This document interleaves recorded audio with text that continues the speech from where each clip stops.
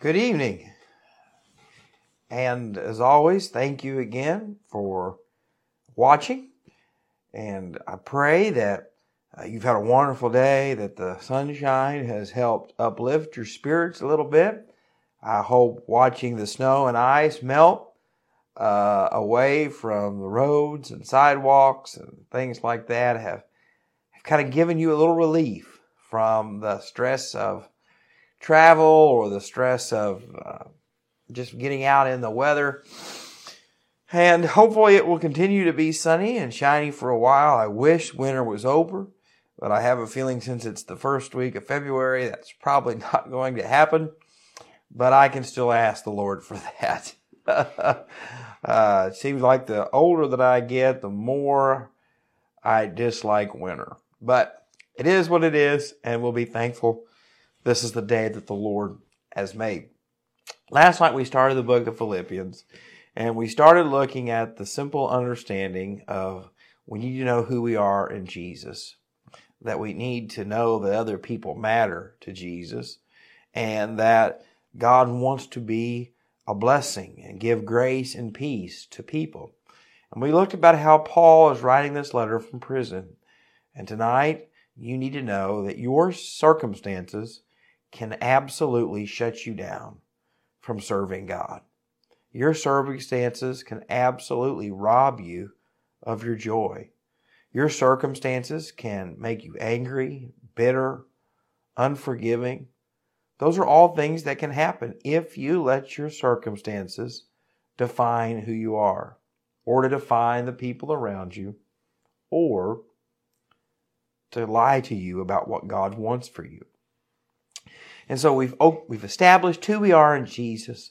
We've established who other people are and how they matter to God. And we know what God wants to do to give us grace and peace.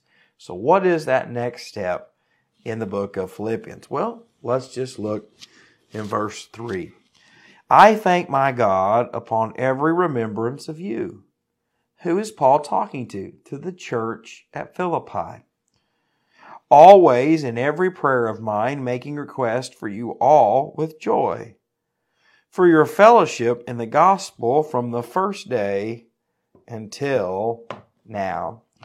Tonight I want to talk to you about if you're going to do what God wants you to do, and you're going to be successful from the prison, that you're not going to do it alone.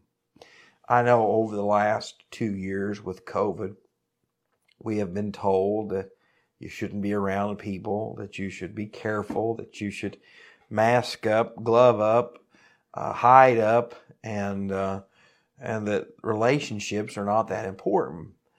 And I don't believe that you should avoid safety precautions. I don't believe you should ignore doctors' warnings. But tonight what we see is Paul is writing to a group of people.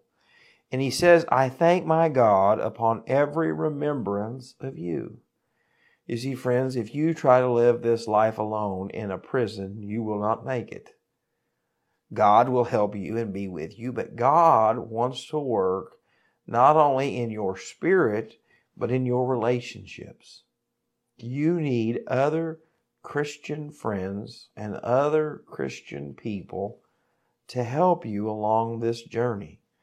You say, well, Jake, I can be a Christian and not be a part of a church. I think that's a hard sell.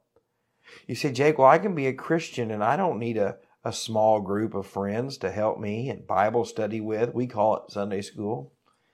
I think you can be saved, but I think you are robbing yourself of one of the greatest blessings that God has ever given you, and that is a church family. You say, oh, Jake, well, the church that we go to is so big. I can't know everybody. You're right. You can't know everybody, but you can know some people.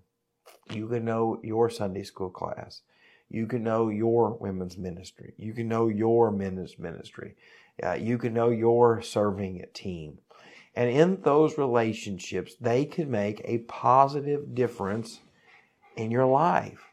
He says that, I thank God in every remembrance of you. I have been a pastor now 10 years in one place, 10 years and 3 months.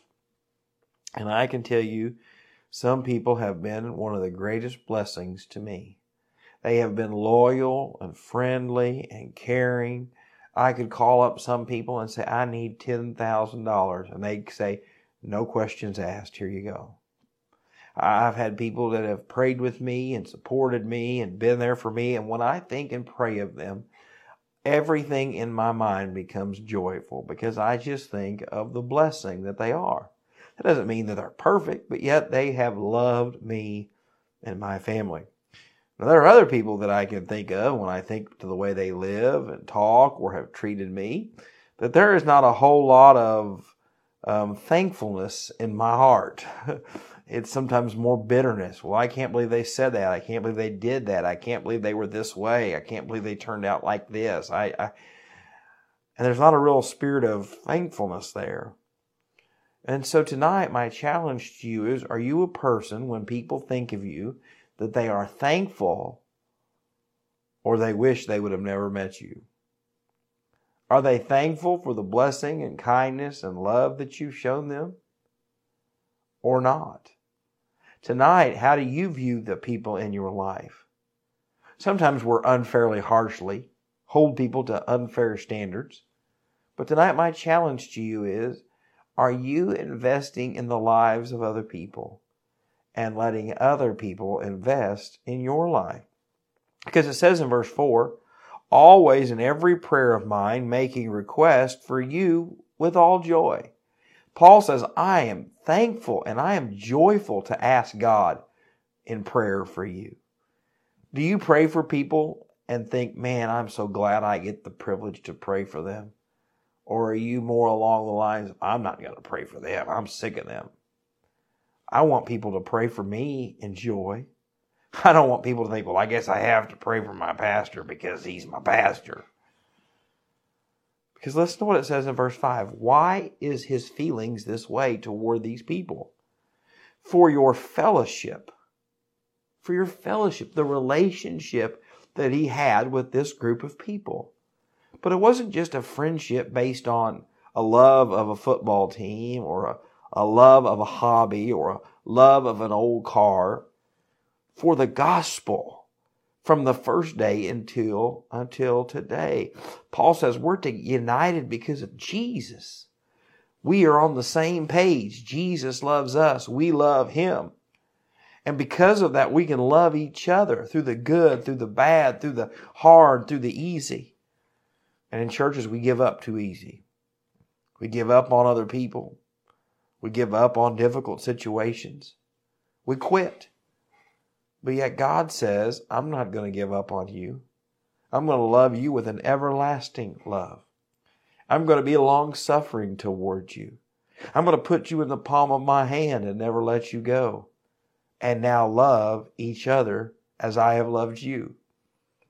You see, that's what I want you to hear tonight, is that God wants you to be a part of a group of believers to love him and love each other.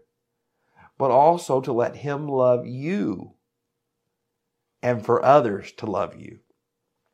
You say, well, Jake, I'm an online church goer. I don't believe in in-person church. Well, then you are missing the blessing God has for you. Is in-person church messy? You bet it is. Will in-person church leave you in tears? You bet it will. Will in-church leave you so frustrated you'll pull out your hair, which apparently I'm doing some of that? You bet it will. But it will also be one of the greatest blessings if you let it. You say, well, Jake, I come to church and sit through the sermon and leave, and I don't have any friends. You've got to take a step of faith. You've got to volunteer to work in that ministry. You've got to volunteer to go to Sunday school. You've got to let people love you. Put yourself in a position where you can experience the love of God and the love of other people. You say, well, Jake, my walk with God is private, personal, and it is all for me. Well, you are going to miss so many blessings. So my challenge to you is, 1, live in such a way that you're a blessing to other people. But 2, put yourself out there for others to be able to love you and to show you that God cares about you, and so do they. And so as always, I want to thank you tonight for watching. I pray that the Lord will bless you and keep you. And if I can ever help you in any way, please don't hesitate to let me know. And so may God richly bless you and your families.